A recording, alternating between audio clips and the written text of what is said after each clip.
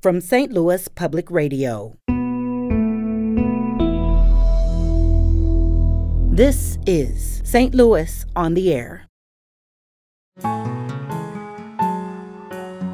think so many of us who aren't elderly were thinking during these first couple waves, okay, we want to do our part to protect others, but if we get this, we're going to come through this fine.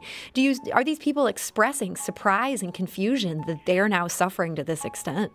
Yes, they are. I have a couple of patients right now that I'm taking care of that one of them is just like literally in tears almost the whole time and just apologetic and just, I mean, at this point in the game, you know, now my goal is to just get you better and get you out of here. I'm Sarah Fenske. The Delta wave is now filling hospital beds across the metro. It's been incredibly dispiriting for local healthcare workers.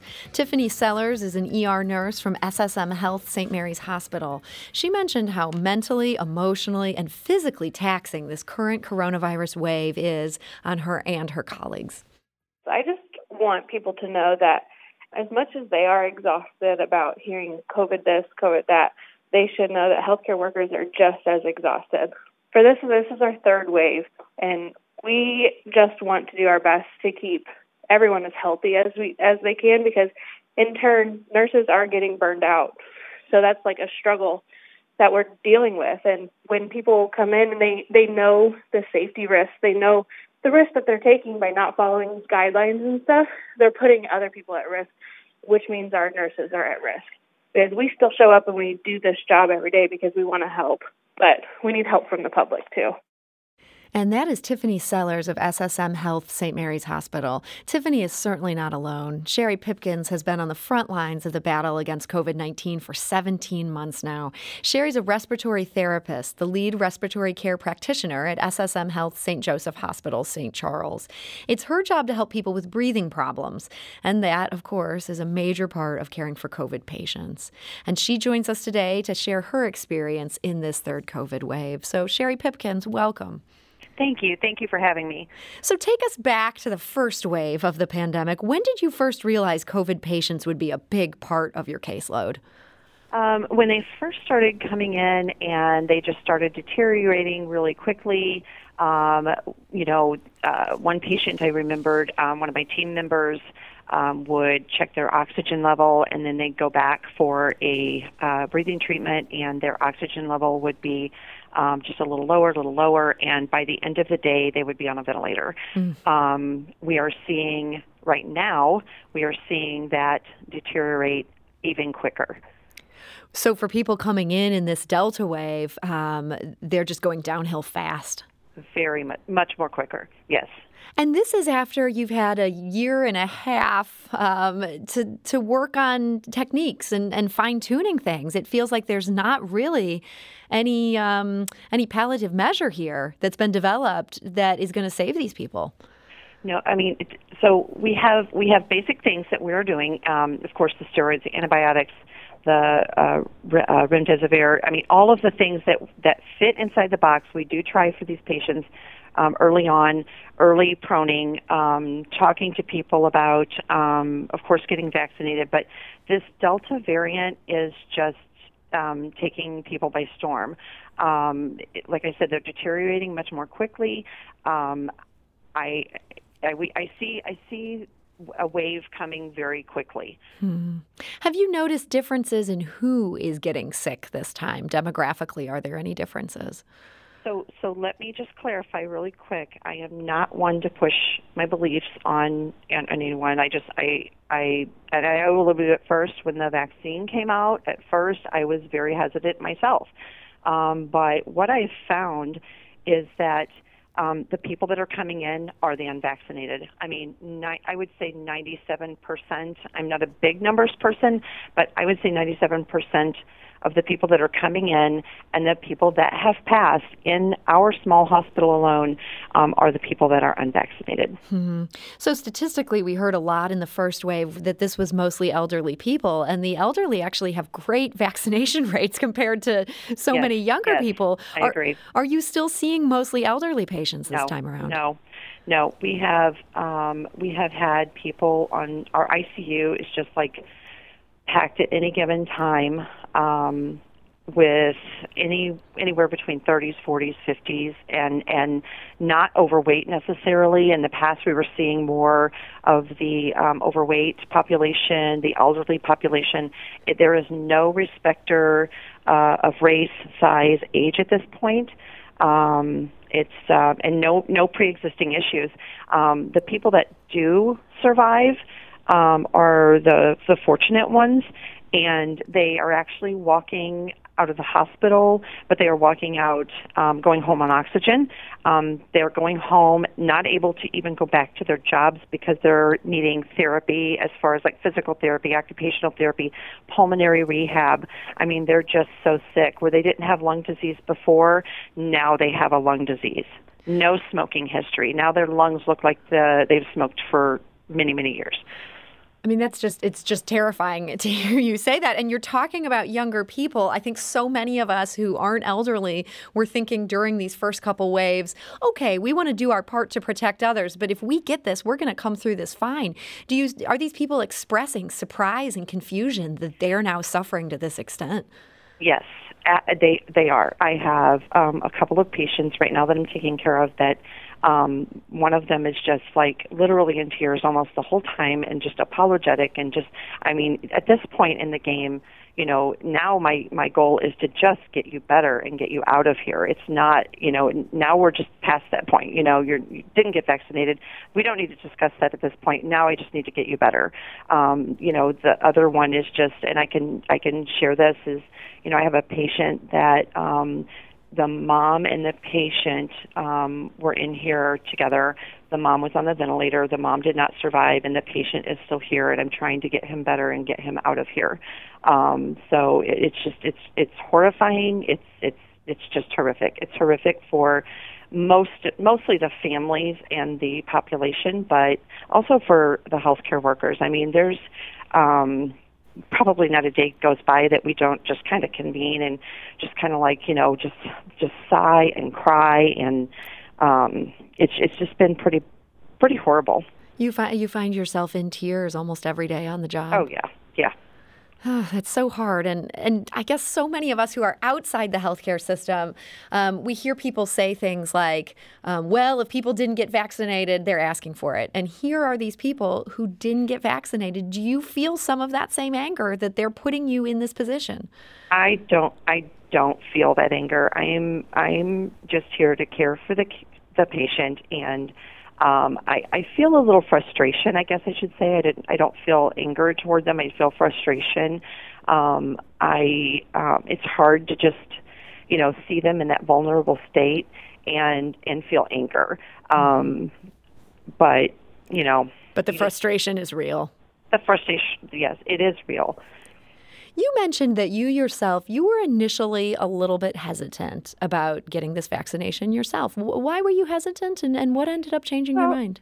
Of course, it rolled out really quickly. I mean, everybody could admit that. But, you know, as it rolled out, I just decided that, you know, okay, so you just ask yourself that, do you know anybody personally that has died from COVID? And, you know, as these months and months and months roll around, whether it be the first wave or now we're in the Delta, everybody can probably say that they know somebody personally or they know a friend that has a family member that has died of COVID at this point.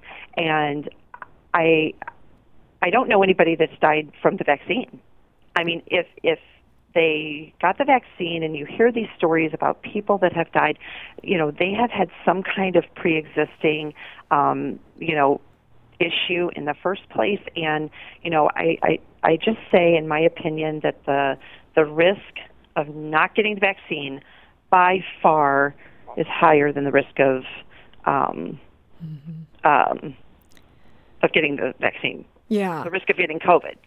Yeah, it's much more dangerous to get COVID than to get the vaccine. Absolutely. The math would 100% bear you out on that. I don't have it in front of me, but absolutely. Yes. But so you make a great point there, and yet, to me, a shocking number of healthcare workers aren't vaccinated. I saw a recent statistic, nearly 1 in 3 workers at the nation's 50 largest hospitals. How is that possible when you see what you just described to me, what you all are seeing on the job? Honestly, I cannot speak to that. I have no idea. I don't know. With your coworkers, I mean, do you have coworkers who still aren't vaccinated where you're trying to gently get this across to them? I probably wouldn't be able to speak to that. I think that's a personal, I guess, a personal thing. We just try to keep that private amongst ourselves, I guess. But it can be frustrating at times, and we just try to bear in mind that that's just a personal thing that they're going to have to decide for themselves. Yeah, I mean, you guys have to work together as a team, right? You're there in kind of these high-stress situations. And we do. And we mask and we distance and we do our part even in our own, department in our private time as well, when we're not with patients. And so we do our part, and we've done a really good job of navigating all of those processes as well. We spoke with a WashU researcher just a couple weeks ago. She talked about persuading the unvaccinated. She said we need to pull on our empathy reserves in order not to push the unvaccinated farther into their views. I imagine a lot of people in your life outside of your job want to talk to you about what you're seeing and, are interested in hearing your experience. Has it been tough not to just, let things boil over and give them an earful? It's with HIPAA, you can't share a whole lot, but, I have been able to, share stories in generalities, and hopefully that will persuade them to understand that the risk of the vaccine is by far minimal compared to what we're seeing, and the risk of, like I said before, walking away with now a lung disease where you had none. Mm-hmm. Heidi Lucas of the Missouri Nurses Association, she talked to our sister station, KCUR, this week. She said that the trauma that nurses are experiencing from this will likely have lasting effects. Do you think that's true for you and your colleagues who are there on the front lines? Absolutely. As time, they say time heals all wounds, but, I think this is going to stick with us for some time to come. I've been in respiratory since 1992, and my husband even asked me one time, not to sound, cold-hearted or anything, but, you deal with death and dying all the time. How is this any different? And, it's so different. It's not like we deal with death and dying every single day in these numbers. And you don't, you try to get these people better in this unknown world, and you stick with this patient, you build a relationship with this patient, you build a relationship with patients' families via FaceTime, and then only to come back, you may have one day off, and you come back and that patient has passed, and you're just torn. How are you personally holding up in the midst of all this? I have a good support system. We support each other at work. We have, people that we can talk to if we choose. I have a good support system at home, but my relationship with God, I don't know how people do it without God. My relationship with God is what keeps me grounded, and the fact that I can minister, I can use my my time with my patients to also minister to them as well. Whether the outcome is positive or negative, I'm able to do that. So that's what I walk away from, is knowing that at least I've given everything that I could give. It sounds like with your faith, you see this job where you're ministering to people's bodies. This almost feels like a calling, not just something where you're punching the clock.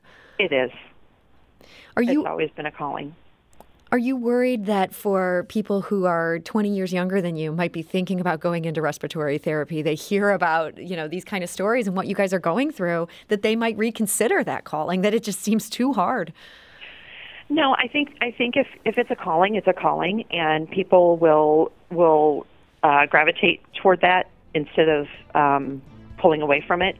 People that are there for the paycheck will be the ones to not go toward that, and they'll find something else.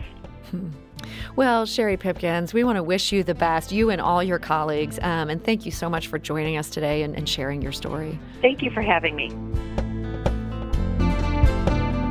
St. Louis on the Air is a production of St. Louis Public Radio. Understanding starts here.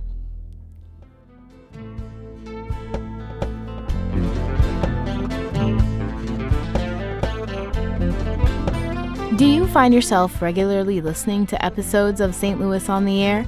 Suggest us to a friend you think might enjoy our conversations, and leave us a review and rating on Apple Podcasts on the App Store. It's the simplest way to help people discover our show. Thank you. St. Louis Public Radio is a member-supported service of the University of Missouri, St. Louis.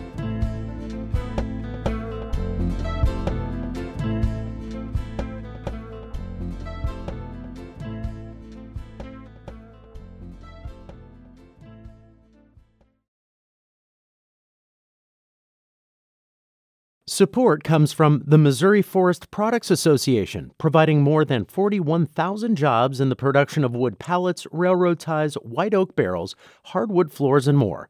Details at choosewood.com.